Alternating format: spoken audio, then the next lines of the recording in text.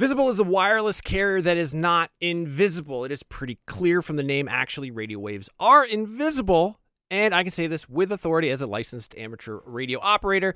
That being said, Visible won't be giving you the power to see light outside the visible spectrum. It's actually way better because having that ability would make getting around very difficult and distracting. What you do get with Visible is unlimited 5G data powered by Verizon. You get one line of wireless, just $25 a month, which is great in these times of economic uncertainty. That is one line for $25, taxes and fees included. So whatever you're doing at this moment, please stop. Switch immediately. Now, monthly rate on the Visible plan for data management practices and additional terms, visit visible.com.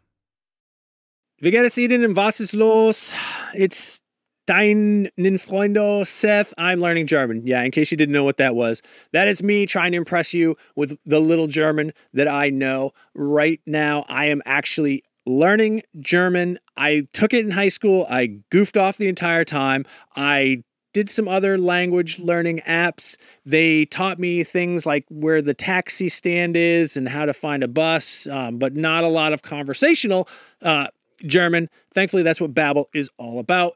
Babbel teaches you language conversationally, which, let's face it, that is what you want to know anyway. I don't know. When I was in school, you learned like how to count. You learned like the colors. You learned the shapes. Those are all important things, but they don't help you when you're in like Cologne, Germany with Ein Nierenstein, which, by the way, is German for kidney stone. An experience I can unfortunately speak personally to, but I've been using Babbel to learn to speak German again, better than I have before. I actually really like it because it is conversational. It's a little bit more relaxed. One of the things that it does that I really like is it'll sometimes show you what the literal English translation is. And I don't know why, but I find that very helpful in sort of understanding the structure, the grammar of a language and sort of putting myself into that mind space.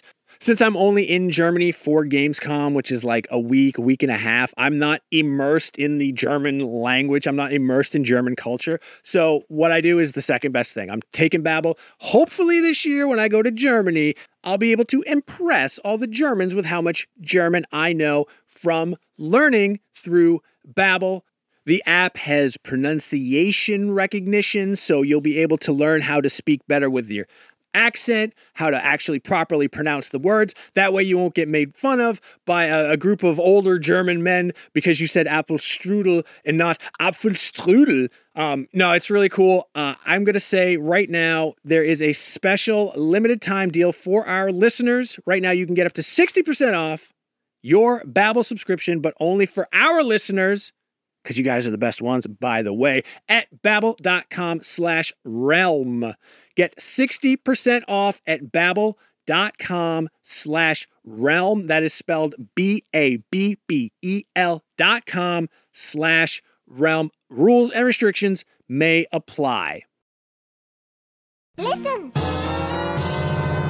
Hello and welcome to Nintendo Voice Chat, IGN's Nintendo podcast. This week of September 3rd, what are dates anymore? We will be talking about Gamescom, or at least some of the Nintendo news that came from Gamescom. Spoiler, it's not a lot. Also, what we want to change about the Switch, just one thing, and we will be listening to your yaps about that too. And we'll be talking about a whole lot more about Nintendo. I'm your host, Casey DeFreitas, and this week I am joined by Per Snyder. Hi, Casey. And Zach Ryan. Hey, everybody. As you can tell, there's only 3 of us this week because a lot of people are out and a lot of people are really busy because a lot of people are out. Mm-hmm. Who would have thought? But thank you, Per and Zach, for joining. It's nice, these 3-person shows. You know, last week's show, this week's show really gives everybody a little more time to share their thoughts and feelings. You know, we don't have to cram 4 people in the mix. And you know what? I agree. I don't mind 3-person shows. You guys let us know what you feel about 3-person shows. But guys, let's kick it off. Gamescom was last weekend. We finally are done with it. We wrapped on Sunday. Mm-hmm. How did that go for you, Zach? You were running everything. Well, I wouldn't say that I was running everything. I was the showrunner for the Gamescom studio segment, so like the all day portions of Gamescom. There's different segments built into that, you know, cosplay, award show, all those different kind of moving parts. You know, these digital events are tough. Like they're really, I feel like they take more brain power to really get off the ground than a traditional live show, because there's an added element of how do you do these kinds of things from home? How do you get people's schedules coordinated? It's not as easy as telling somebody like, just show up at this address at this time. It's like, also make sure that you're dialed in here. Also make sure that you have this software. Also make sure you do these things. Mm-hmm. So it's, these digital shows have been really, really challenging this year, but I'm super, super proud of the work that our team managed to pull off. And I think that we did something sort of unprecedented with Summer of Gaming, with Comic-Con at home, and with Gamescom this year. I'm really, really proud of that work and how those things turned out. And I absolutely hope and pray that we never have to do all digital events like this again. Me too. Of course, there will be more. Damn it, Pear.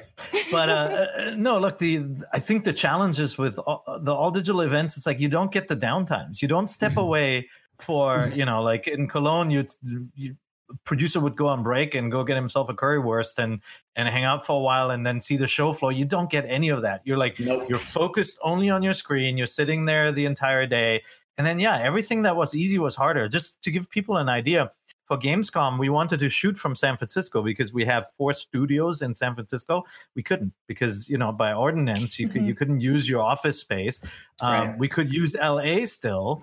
But in order to make LA work, we had the problem that our studio there is too small. And so we can't properly social distance the host from the producers. So we actually ripped out in a weekend, we ripped out all the desks in the main area of our office and built a makeshift studio for a lot of money. And then, hired a COVID consultant who would be there the entire time. We did testing, all of that. And it's like, it really is a lot harder than jumping on an airplane and taking all that equipment to Germany. Like, even though we're still in LA and San Francisco, it was just nuts. I don't want to do that again. But hopefully people who watched had a lot of fun. Now, there is one takeaway that I hope to see many times in upcoming shows, and that's the Tom robot. I hope that we see TomBot 5000 make a recurring appearance in all of our live shows. I really love that little weird robot of Tom. I thought he was great. TomBot was great. If you missed out the TomBot, you can go to the Gamescom stream of day 3, and he's in there during the indie showcase, and it is wonderful. And him and Swain make a great duo. That's true. The robot and Swain, not Tom. So obviously Gamescom was a little different this year. There was opening night live, which, Jeff puts on and we broadcast as well. And there were some decent announcements in there, but this is an interesting year where even the two companies releasing new hardware were uncharacteristically quiet, and nobody was more quiet than Nintendo. This is eerie now. We're at this point where we're all waiting for the news. We all know, there's the Pikmin Deluxe Edition coming out, but we also are expecting some other titles and lots of rumors, obviously, that we'll be talking about. But here we are in August. There was an opportunity for Nintendo to stir the drum a little bit, and Nintendo didn't participate. And then there were very, very few third-party Switch titles, which is a little worrisome. I did think that this year, specifically for Gamescom, just looking at the games that appeared on our Gamescom show, a tremendous amount of indie games, right? Like a ton of indie games across the gamut, like bigger games, very small games from small teams. And a lot of those games will appear on the Switch. So, sort of covertly, we did get a lot of Switch games coming out of Gamescom, but it's, we're still desperate for those first party announcements. We're still, before Gamescom started, I was working on an op-ed piece about how this might be one of the best and worst years for Nintendo, because they've had support from areas where they've traditionally relied on it, but they're lacking in, with the exception of Animal Crossing, I feel like they've not really had the kind of first party support that the Switch has had in previous years. And it's, starting to hurt a little bit. We want to know what's up with these Mario rumors. We want to know what their first party offering is for the fall. And fall is now. It's September. Yeah. So, and it's really odd that we've always, from my recent memory, we've always been clamoring for third party support for Nintendo consoles. And finally, we are getting that third party support in droves. But now this year, first party support is really lacking. Yeah. So, and as we know, Nintendo did not participate in Gamescom in an official capacity, and they will also not be participating in the Tokyo Game Show in an official capacity. And that run of show was announced, I think. It was announced this week. So if you want to see who is participating and what you might see at TGS, you can check that out now. But Nintendo is not in there. Yeah, that's an interesting note, too, because TGS in the last few years has been a much smaller affair than it has been, previously. But then this year you've got Square Enix and Capcom and all these other like bigger third parties coming back to make a bigger showing. And yeah, no Nintendo. And I think no Sony either. I don't think Sony's going to be there. Yeah. In official. The good news, I think, I don't think it's I don't think anybody needs to be worried, right? Nintendo merged their handheld and their console lines into one system. It's selling well. This doesn't mean that they're resting on their laurels or slowing down. This means that they were probably disrupted, and third parties too. The good news is, the silver lining is there are a lot of really cool indie games, and some I played in the last week, and there is a little bit more time to pay attention to them until the big studios come back with their software. But the disruption for the bigger studios is real, whereas like the indies are able to hunker down and small teams are able to continue, whereas like a company like Capcom, they're going to have a hard time motion capturing their main characters for Resident Evil in order to get that game done. So, yeah. If any of you haven't seen this, look up, this is going to be a weird word, but Rajang motion capture. It's Rajang, and it is the best. And basically, people mocap the monsters in Monster Hunter, and it's totally worth seeing. Go check it out. That's awesome. That's really cool. That's super cool. It's really fun. But anyway, on that note, there were a couple of announcements that I thought we would share with you from Gamescom that might be worthwhile. For example, Little Nightmares 2 is coming to Switch on February 11th. Even though it features 2 different characters, it is a single-player game. This was originally set out to come out in 2020, but has been delayed. But it looks pretty cool, and I know a lot of people really liked the first one. I saw it at Gamescom 2019. Wow. Okay. Yeah. They had an awesome booth. Really creepy. It's a really creepy universe, obviously, with these characters with a bag over their head and all of that. It looked really cool. It's great that this game is getting this creepy. long. Big hit for us. Big hit for us too. We saw a lot of traction with Little Nightmares 2. I think that game, the first one, kind of became a sleeper hit after release when people started tapping into just how clever and kind of like genuinely creepy that game is.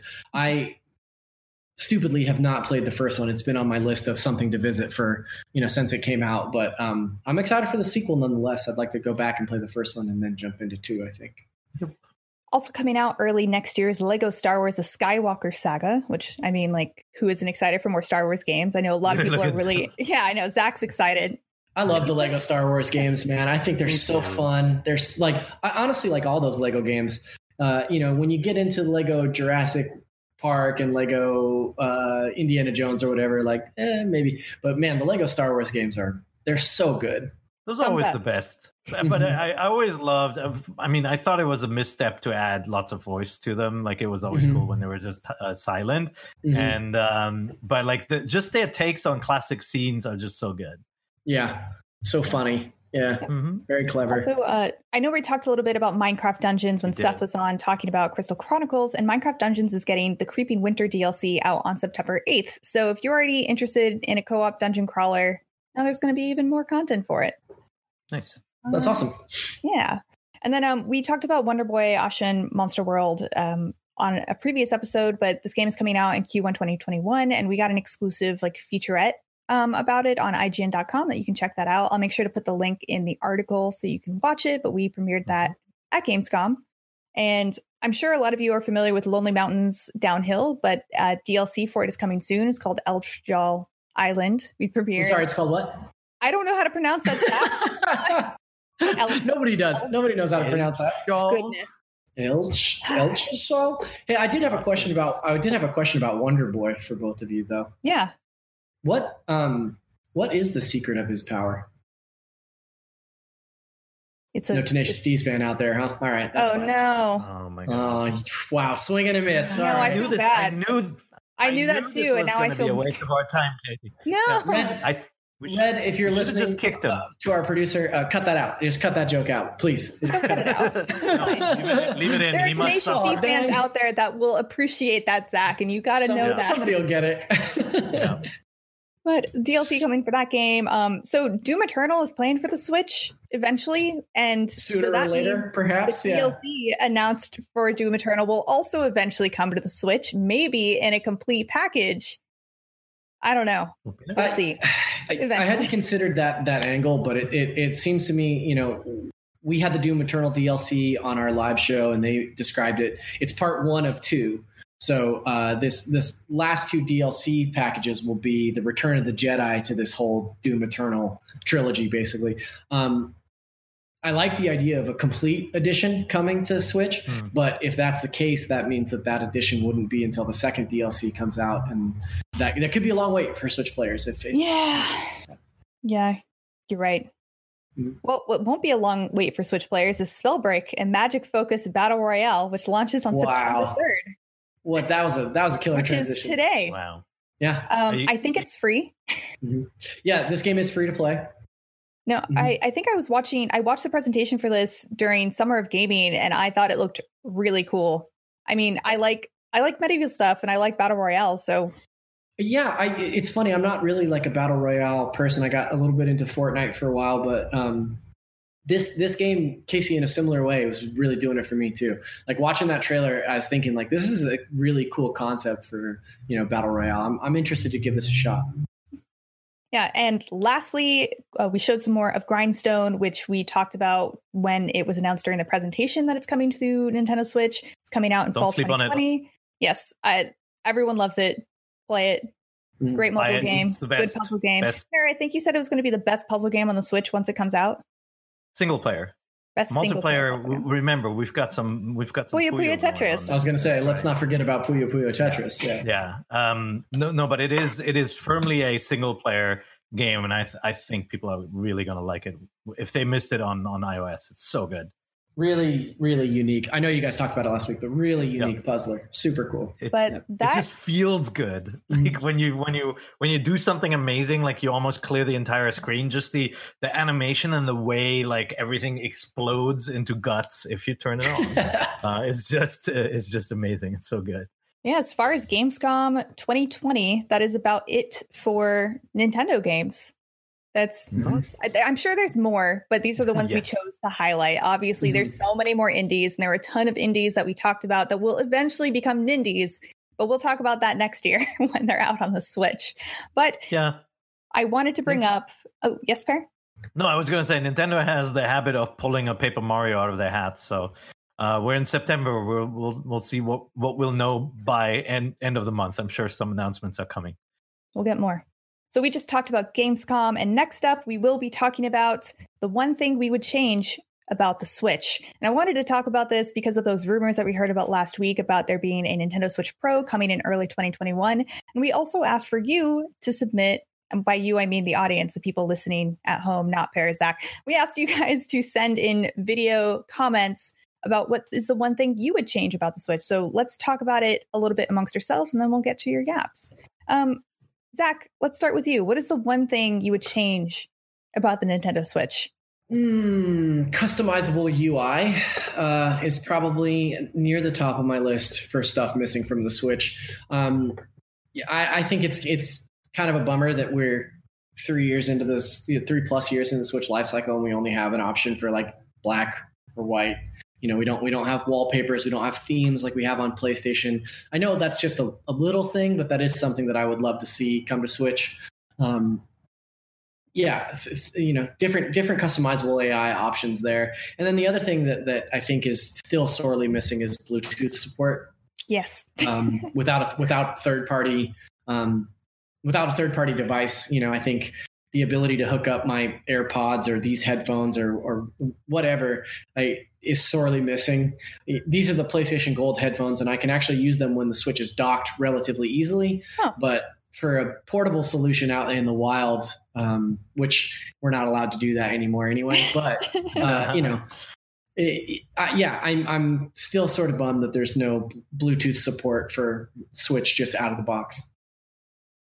What about you, Per? What would you change about the Switch? Those were all good things. I'm going a little bit more greedy, where I wish there was the $100 more expensive model with a little bit more oomph to the chipset. And like, I'm not even asking for 4K video output.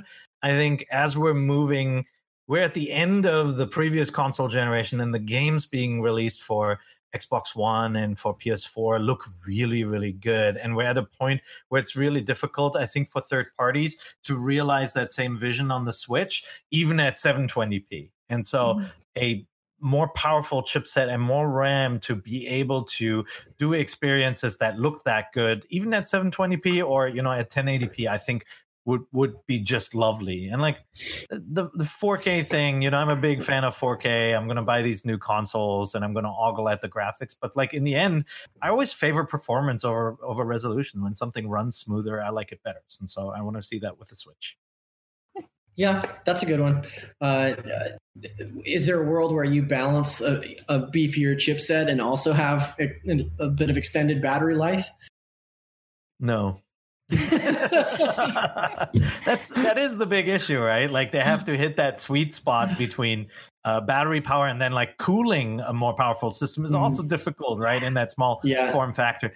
But I don't know. I mean, look at how thin the iPad is. Obviously, it's at a higher price too, and the iPhone. But like, you can get a lot. It can be done out of small devices like that. And like Nintendo is frugal, and Nintendo wants to make money, and Nintendo also wants to be able to offer the machine at a lower price. But with that, I think a tiered system would be really cool for the future, where like you can still sell the cheaper version, but maybe the games are just lower res and hopefully don't chop up too much. But we are now running into some indie games running choppy on the Switch, and that should be a little alarm bell for people.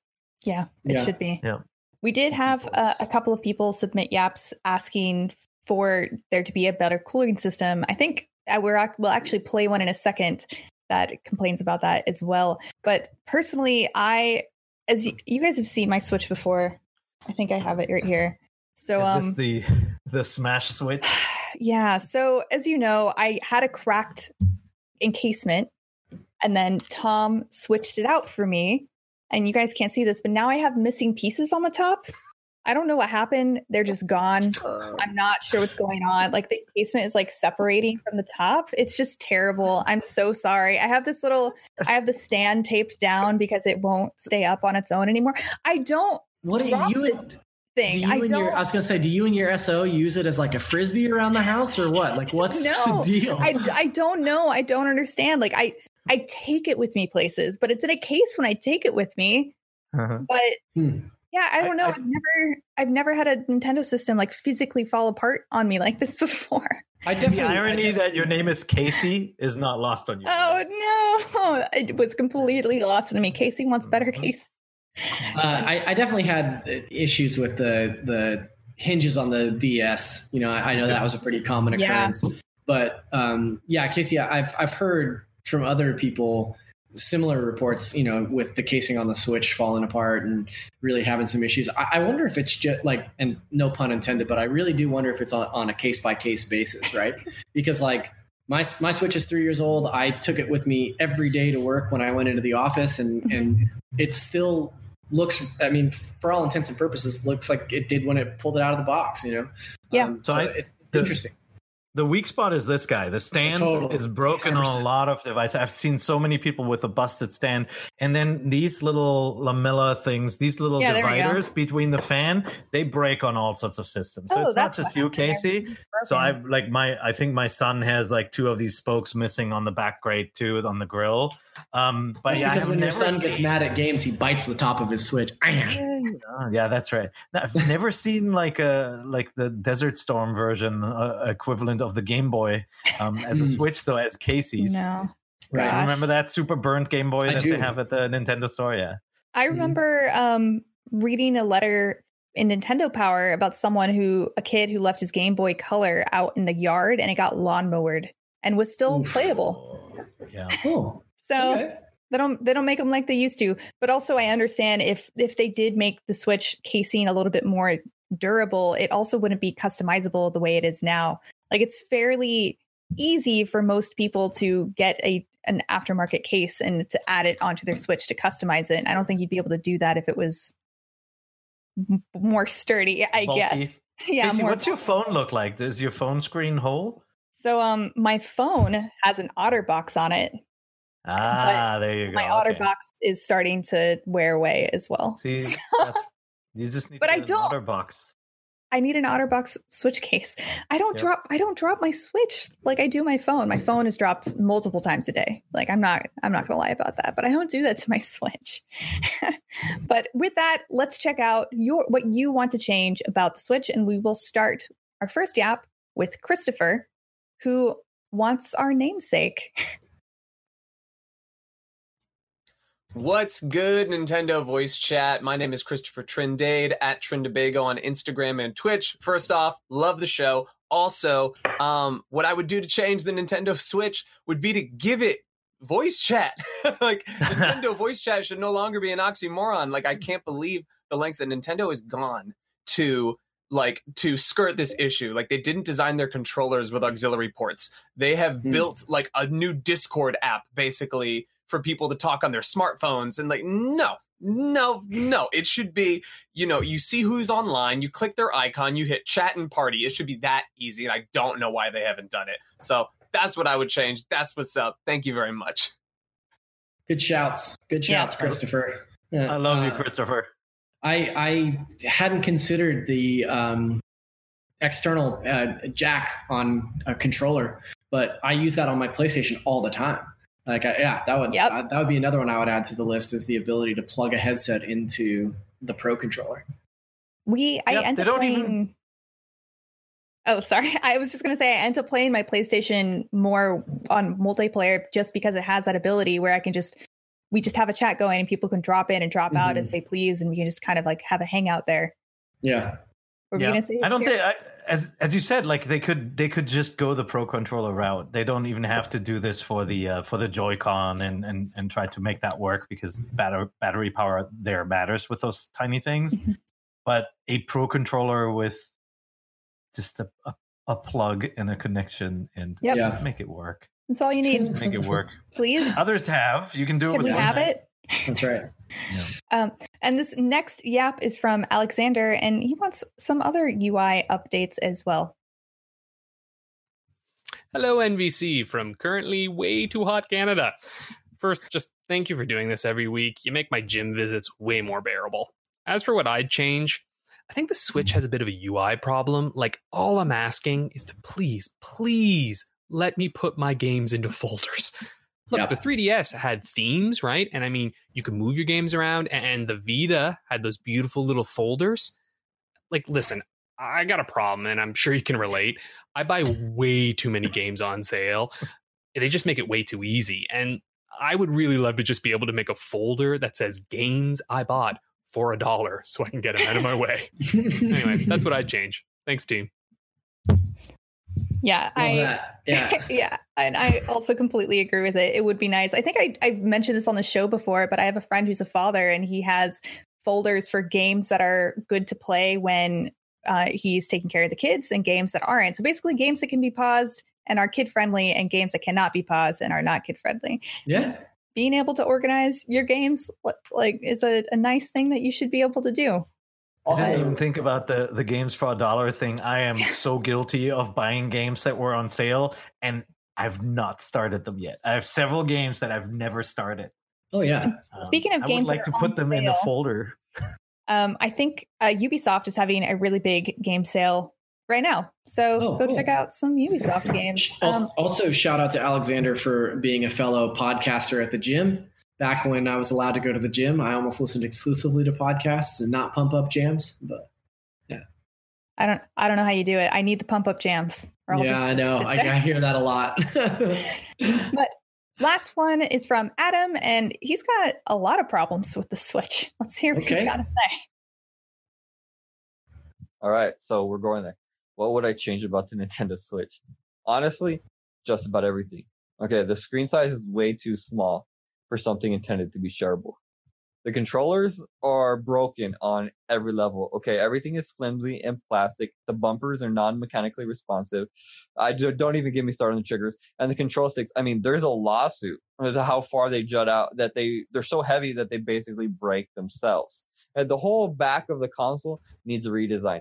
That superheats. Okay, if I feel my fingers burning, something needs to change. All right. That's pretty good. Thanks, a lot of Adam. hot takes in there. Yeah. Yeah. Literally. Have you guys had that heat issue? No, I haven't. Yeah. Yeah, me neither. But Had it once, and it was because I left it on and the screen on while I was inside of a case. And then when I took it out, it was like I Again had to with turn the it off case. immediately. Gosh.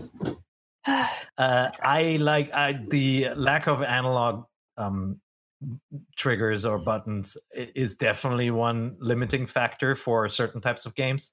You know, as a racing gamer, I always find it very awkward to try and play one of those games on the Switch. Like Mario Kart, you don't care because it's all about sliding and it's like digital gas or brake controls. But like, I can't imagine, you know, playing a Formula One racing game on the Switch and it is just that shoulder button limitation. I'm with them on that. I think that the screen in the standard Switch is totally fine for me. I don't necessarily have an issue with the size of the screen. The Switch Lite, I do feel like the screen is a little bit small. But yeah, I've never really. There's not a game that I've played, I think, portably that I felt like, oh, the screen is too small for this. I haven't felt that the screen is too small. I felt like the text was too small, like for Fire Emblem. God. Yeah, that's I fair. had a problem with that. But I've successfully shared the screen to play, for example, Smash with one other person. I wouldn't try to do it with 4 people, but one other person I think is fine. And I think if the screen was a little bit, if it was bigger, it would just be too cumbersome to carry around, honestly. Mm-hmm. But yeah, everyone, thank you so much for your yaps. We were just talking about the one thing you would change about the Switch. And when I say yaps, I also mean video comments. And these are things that you can leave at the bottom of all IGN articles. So check that out if you're ever wanting to share your opinion. But let's move on to some more news, where we talk about more news, including this isn't really newsy, but it has been 1 year since the last Nintendo Direct. The last Nintendo Direct was on September 4th, 2019, and it featured Luigi's Mansion 3 and Pokemon. And I wanted us to give one prediction. We will eventually get a Nintendo Direct, right? Like this is going to happen. It'll happen. So when we eventually get a Nintendo Direct, eventually at some point in the future, things will be announced. And I want all of us to make one prediction. And we will be posting an article asking for your predictions as well. And we need one prediction. And if your one prediction is shown in the Nintendo Direct, we will play your yap on that show. So look out for that article. This could be announcing a new game in franchise X. So it could be announcing the release date for Zelda 2 or anything. Yeah. Yes. Mm-hmm. Yeah. Okay. Try to be specific. Don't be like a Pokemon or like a Metroid. Like be like a little bit specific with your. They have to name the exact title. Maybe not the exact title. Yeah. Okay. But Metroid Prime 4: Return of the Baby. The baby. Return of the baby. Right.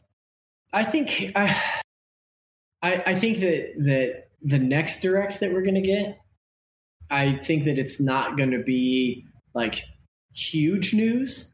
I think it will be something that is like cool news to hear, but not necessarily huge news. I'm kind of surprised that they haven't done a Direct for this supposed Super Mario 3D collection. I think that would be like a pretty good excuse for them to do another Nintendo Direct. What I would like to see from the next Nintendo Direct is like the return of Pikmin 4 with a release window or date. I think that would be kind of like right on the money in terms of like a direct announcement. That's just like a casual like September or October Direct, you know? Yeah. What do you think, Bear? I think the next Direct will be more of a mini Direct, and it's going to focus on the Mario anniversary stuff, whether it's standalone releases. Well, they better hustle it up. And I think it'll be and surprise, it's out super fast because nobody's relying on retail right now. So it's not like there's not like this long ramp up process to ship your games to GameStop right now. It is you can afford to wait with announcements and say, and by the way, it's out tomorrow kind of a thing, or out now. So I do think the next Direct is going to be mini and focused on Mario, but then I do think there will be there will be a big Direct, but I think it's going to be a while. I think it'll be in November, and it's going to focus on the future of the Switch. I think right around when the next generation consoles from Sony and Microsoft come out, I think Nintendo's going to do a big Direct and say, the best is yet to come, and like talk about, give you a glimpse at Zelda, give you a glimpse at Metroid. But I think they're going to make us wait for it. Yeah, I think they are too. I think not for the next mini Direct, but the next big Direct, assuming that we get one. I think there have been rumors going around, and I have to address them because people have been tweeting at me. So I'm just going to say it. There has been rumors that there will be a new Monster Hunter for the Nintendo Switch. So that is going to be my guess. It's more of a wishful thinking, but I think they will coincide it with the more powerful Switch. They kind of did that with the 3DS, where they marketed Monster Hunter Generations, Monster Hunter 4 Ultimate to pair very well with the new 3DS because of the control stick. So maybe, better performance, better Monster Hunter in an upgraded version, or a brand new, what am I thinking of? Not system, engine, and a new engine from the traditional Monster Hunter games, but still in that wake. So not like Monster Hunter World, but a true sequel to the traditional Monster Hunter games. Yeah, I was going to ask if you thought it would be more along the lines of like a Generations or Ultimate 4, in a sort of an old school Monster Hunter way, because I think it'd be hard to pull off something like a Monster Hunter World on Switch. Yeah, I agree. And Capcom has said they're not planning on trying to bring World to Switch. Honestly, it wouldn't work. You need way too much coordination with people online, and it's just too much of a pain to talk to people. Like I've said it before, I've used PlayStation voice chat while playing Monster Hunter Generations Ultimate on my Switch. So, but I do hope that they announce a new Monster Hunter and use it to sell the new Switch. I think that'd be pretty cool. But like I said, look out for that article asking for your video comments. We'll post it in the podcast forums, and we'll also, I think we'll link it to this article on IGN.com. So if you're on IGN.com, just look for that link in the article. And there are a couple of other newsy things to go over this week, like the Mario Switch remasters that Zach just mentioned have supposedly been delayed beyond the series. It's the series' 35th birthday. And a noted insider suggests that the unannounced 3D collection will now release closer to Christmas. And this is according to Nintendo podcast Nate the Hate, which also outed August Indie World Showcase and Nintendo Direct Mini. So maybe trustworthy. I don't know. I was already assuming that they were delayed at this point, or else they would have talked about it, right? Yeah, it seems pretty out of bounds that it would be released in September in time for the 35th anniversary if it's September 3rd and we haven't heard anything about it yet. Unless Pear is right in that they have a mini Direct announcing the 3D collection, and it's literally and it's available this week, tomorrow, right now, something like that. It's like let's remember this moment that I said it, but I would be very surprised that we get through September without a first party release. Well, all right. Would Pokemon Snap count? Let's come back in October. Do you want to make a Ryan McCaffrey style bet on this? How's that work? It's just whoever loses has to buy the other person In-N-Out burger. There's no such thing. We're not allowed to see each other anymore. That's true. I'll send it to you in the mail if I lose. Okay, that sounds good. Okay. And last thing, I just wanted to comment on this real quick. I was personally looking forward to Ubisoft Gods and Monsters. We first learned about it at E3 2019, which was last year. Wow, that feels like such a long time ago. But they have renamed it. I don't know who they is. They is a nebulous term for people at Giant Ubisoft ants. Who make giant ants at Ubisoft who run things over there.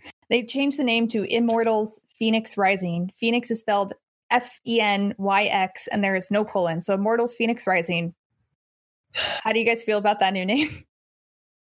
I saw it going around a lot that, maybe Gods and Monsters was just too easy to remember. Look, I was with Ubisoft when this game was announced. I think this game looks very cool. I don't know anything about it outside of what was shown last year, but that is a tremendously dumb name. I hate to say it. Apologies to any of my friends over there that might be listening to this show, but that name is rough. And I think they maybe made that move because the idea that it's Immortals Phoenix Rising leads me to believe that there will be Immortals Aquarius Dawning or Immortals Jetpacks Jumping or what. Like this to me sounds like the first entry in a series, which we all know Ubisoft loves a good series. So yeah, I kind of dug the original name. I mean, immediately I was like, can they trademark that? Because there's the whole there's the movie movie about James Whale, right? The director of Frankenstein, a great movie with Ian McKellen. And I was curious why they didn't have some sort of like more trademarkable, identifiable name in there. And I guess that's the Phoenix spelled with Phenyx.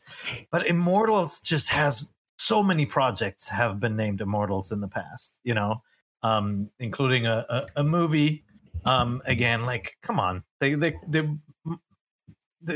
should have gotten a different name. Phoenix would have been cooler. Yeah. Phoenix, just Phoenix Rising, or just Immortals. I don't know. Yeah, I read some speculation that perhaps Gods and Monsters couldn't actually be licensed by Ubisoft for a game, and that would have also been kind of a big screw up because you're supposed to do that before you announce the title of the game, right? But sometimes you find conflicts in certain territories, right? Like you do this search and you think you can defend it, and then somebody, we don't know what happened. Maybe somebody challenged it. You know, somebody went after Ubisoft and said, "Hey, you can't release this under this name because we own this. We own this name in 5 markets," and like that sort of stuff can happen. Well, yeah, we know. Cool looking game though. I'm still excited to play it. I'm still excited to play it as well. Yep. But just back on the name thing, we also know that, for example, Anthem was originally called Beyond, but they couldn't license that name, so they had to change the name, and then they went after them. That's because IGN owns it. Yeah, we went after them and said that's a shout and a podcast. No, we didn't do that. But yeah, a lot of things are named Beyond. You guys were getting me for a second. I was like, no. But no. Of course not. But yeah, hopefully it'll still be good, and hopefully they didn't change their whole story to make the name make sense after the fact. But that's about it for the news this week regarding Nintendo. Let's talk about games coming out this week. Some of these games coming out this week were actually announced or featured during Gamescom, and one of those games is Ari and the Secret of Seasons, out on the 1st for $40. And Ari and the Secret of Seasons, you actually play a young girl who has to fix things for 3 old men who control some of the seasons.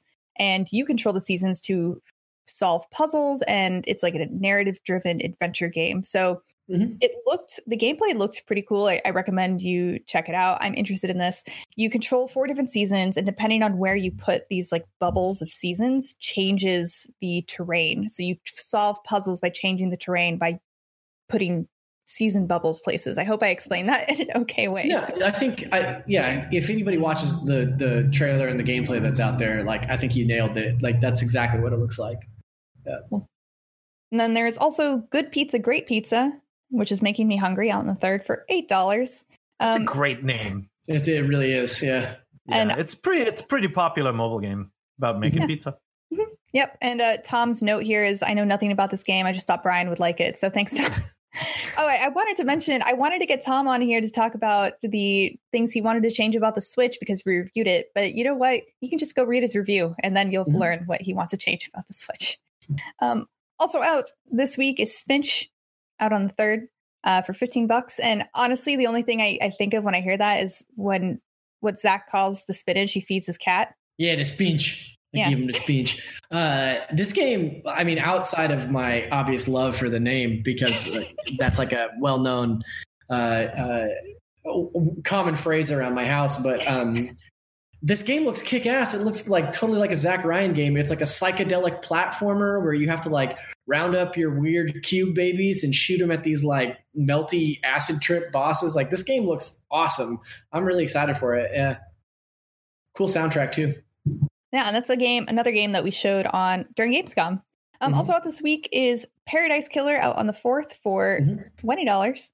and it is a stylish murder-solving game. And Zach, you have a note for us about Yeah, this is a cool game. It kind of looks like an open world Phoenix Wright style game, or like Murder by Numbers, but it's set in this cool like cyberpunk setting. And former colleague of ours, Alicia Judge, actually has a role in this game, and she's playing a character called Judge. But I just thought that was really cool. I saw her tweeting about this earlier this week.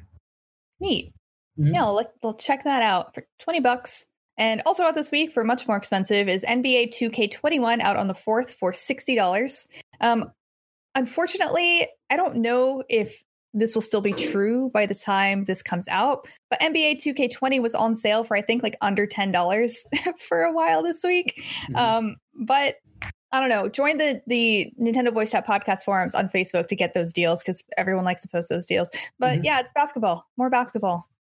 Hoops and dreams. 2K21. Yep. Also out this week is Lair of the Clockwork God, and that sounds really cool. And it's out on the 4th for $20, and it is a hybrid platformer with point-and-click adventure game from the creators of the well-loved Been There, Dan, Jesus. Been there, Dan, that. Dan, that.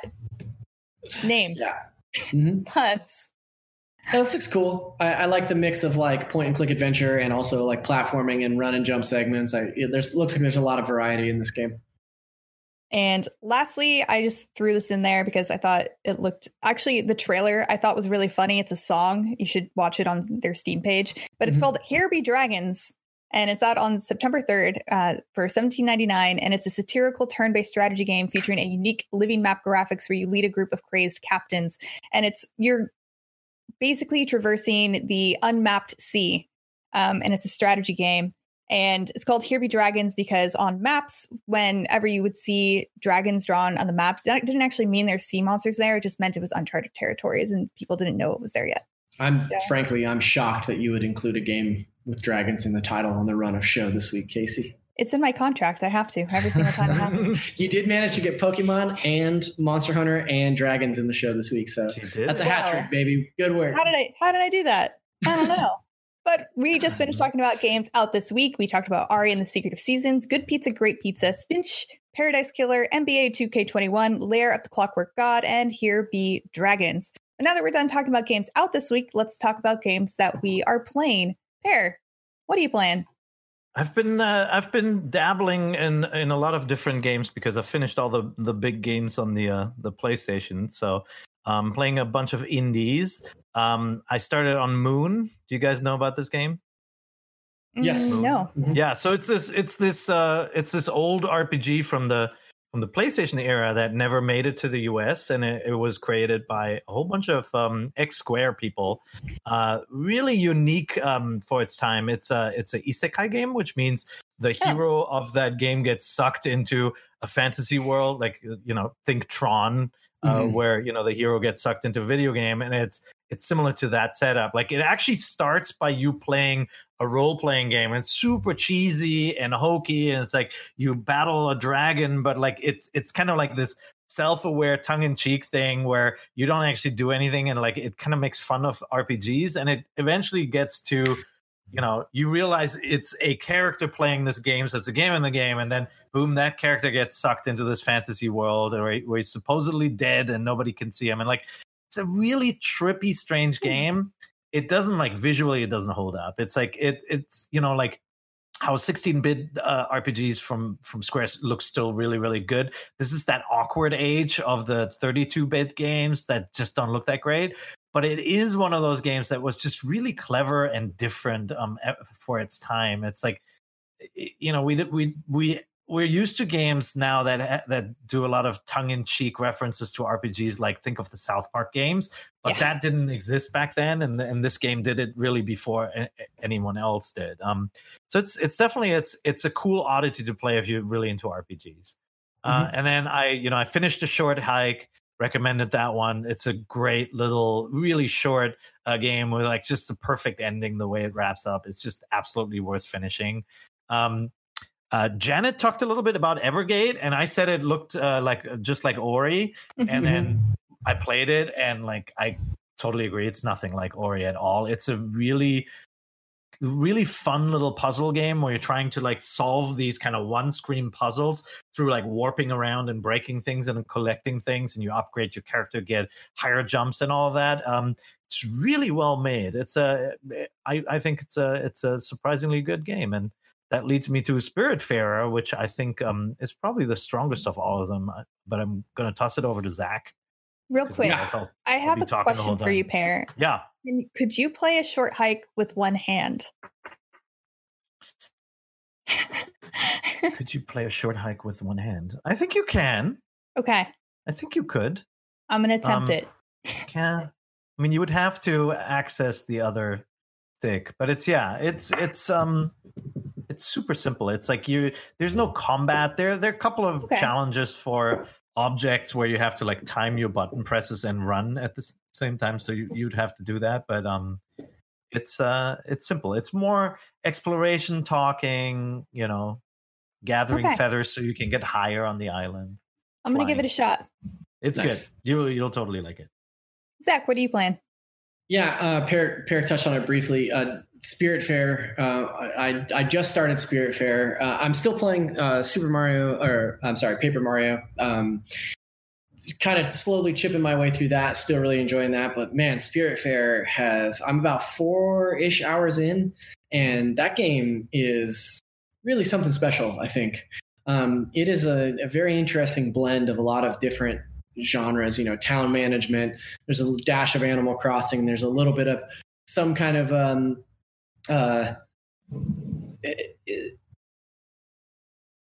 there's just like a lot of different influences that I think it wears on its sleeve pretty openly.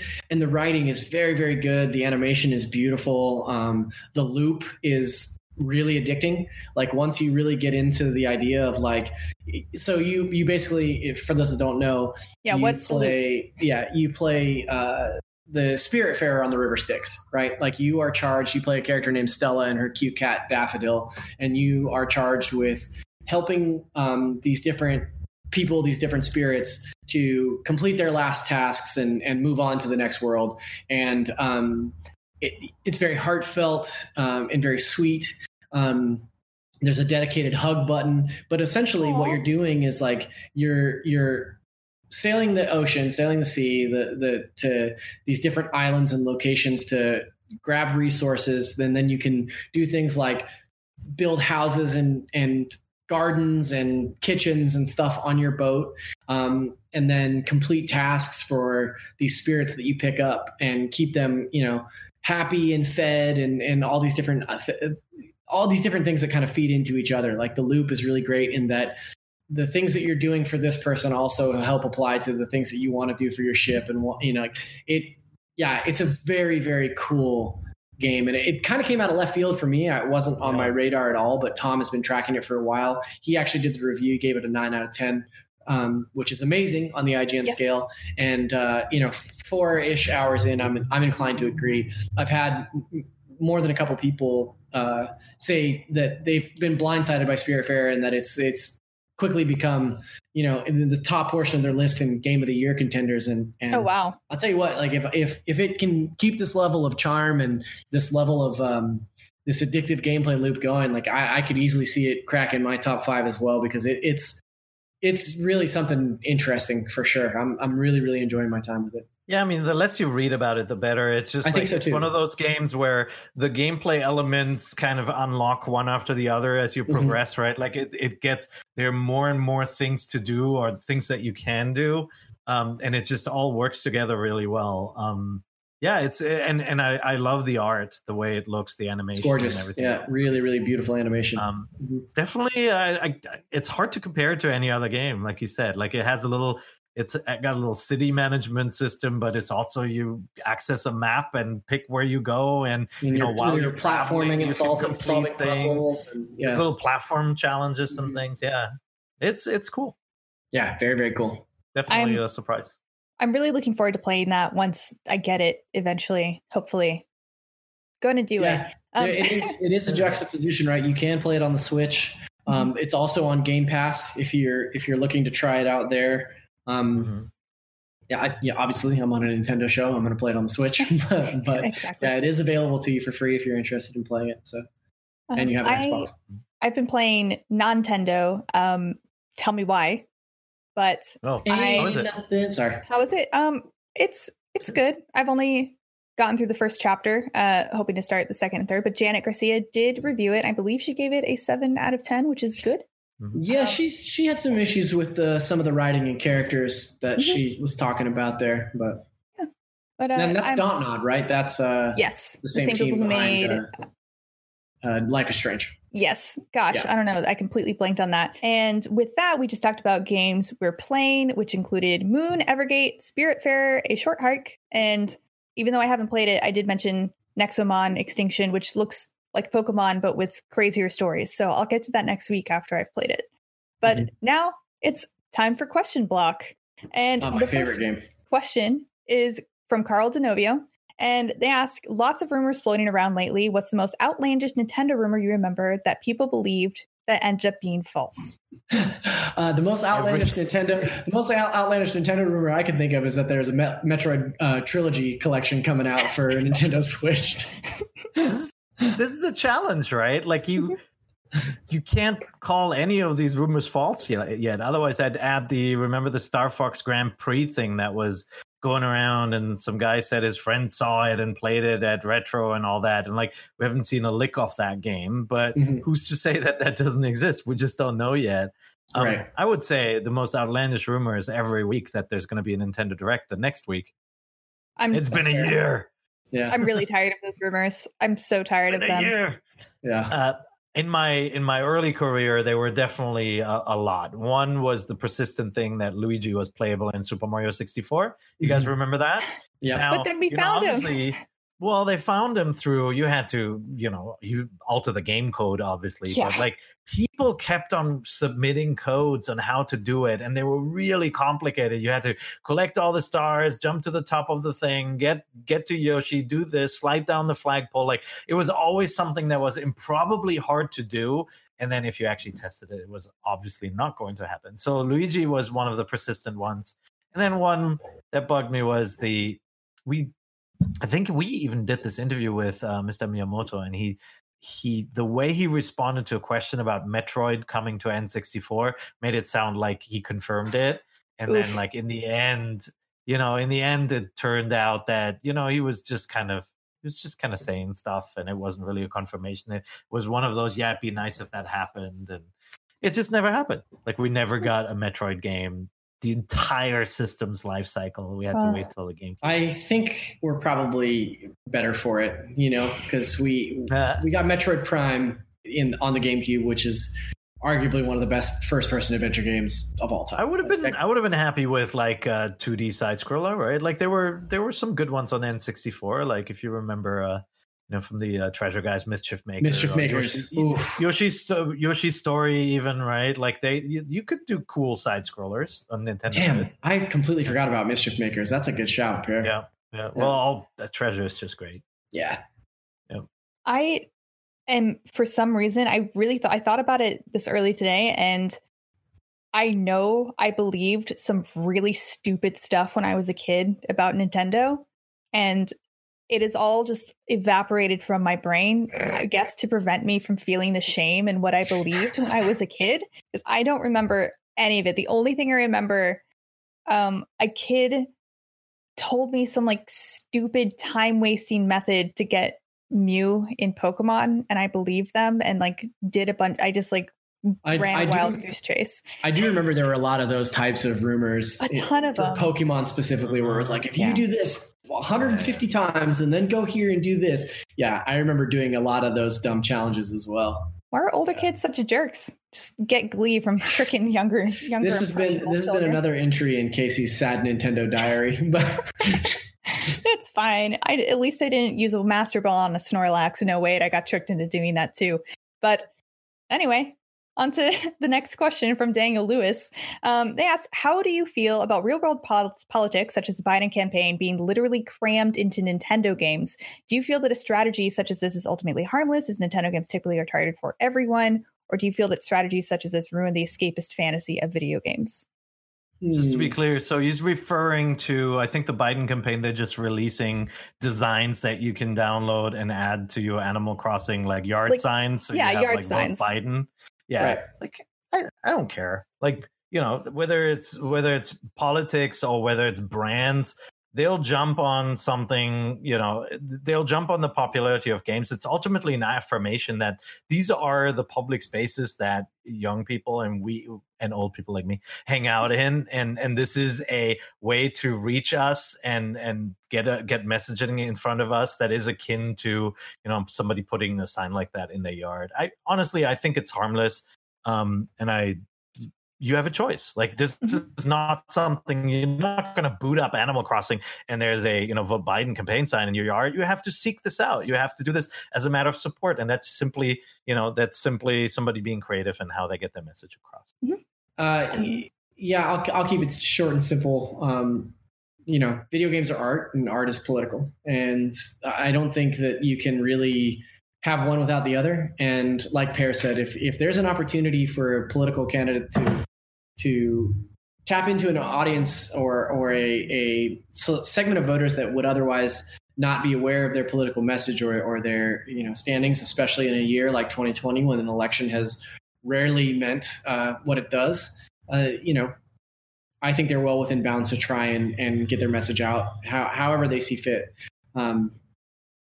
Now, do I want to see Trump campaign posters in my Animal Crossing gardens? Probably not, but yeah. I'll come to your village and I'll put some up. Yeah, I think because it's Animal Crossing, the way that this is not very obtrusive, because as Pear made the point that Pear made, you have to actively seek out the QR code to add it to your game, and then there is only a slim chance that you see someone else with those decorations on their island when you visit them. And I get worried about impressionable children, but the thing is, kids under the age of 18 can't vote anyway. So, yeah, and by the way, the message to vote for somebody is not a harmful message, right? Like, no. Right. Like, you have to draw the line somewhere. And I think this is, you know, there's a bigger topic to be had, whether video games should carry political themes. And, like, I mean, my viewpoint is absolutely, right. Like, you as a consumer have the ability to discern what you believe in or what, you know, you don't believe in. And, like, political stories are really, really interesting, you know, whether it's TV shows or movies or baked into video games. The moment everything becomes didactic and, you know, just samey, you know, then that's when it becomes an issue. But how often do we, you know, the three of us, anybody at IGN, get tweets about, like, stick to video games, stay out of politics, keep your politics out of the gaming space? Like, I think you're absolutely on the money there, Pear. Like, telling a political story, having a political ideology or message inside an art form is never in the wrong. So I guess to sum it up for me, I don't see it being harmful or annoying in a game like Animal Crossing, but I could see it being extremely annoying if they made it like an emote in a multiplayer game where you're interacting with hundreds of players a day, like Call of Duty or Fortnite. Like, that would be obnoxious. Yeah, and I think if it's a voluntary thing, if you're going online and finding the codes to download that and put it around your island, that's fine. But if it's, you know, if there are suddenly billboards in Fortnite that are saying, you know, Biden Harris 2020 that are just there and people don't have an option to you know, see or not see that, then that's maybe more of an issue. Ultimately, it's like, you know, when you're dealing with people, you're dealing with people with different opinions and different fandoms and all of that. And, you know, as a SF Giants fan, if you ran into somebody wearing a hat of a rival team, you're not going to, like, the Dodgers. You're not going to think that's, you know, that's not going to ruin your day, right, Zach? It depends on how big a Giants fan you are, I think. I agree, you're right. Anyway, it would be so sad if we were all the same. Yes.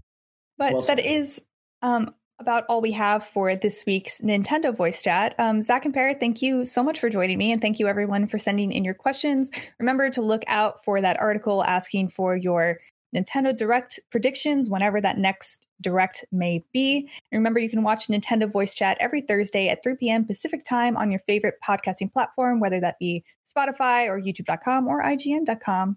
And remember, Nintendo Voice Chat is the only place you can Get the political thing. Oh, no.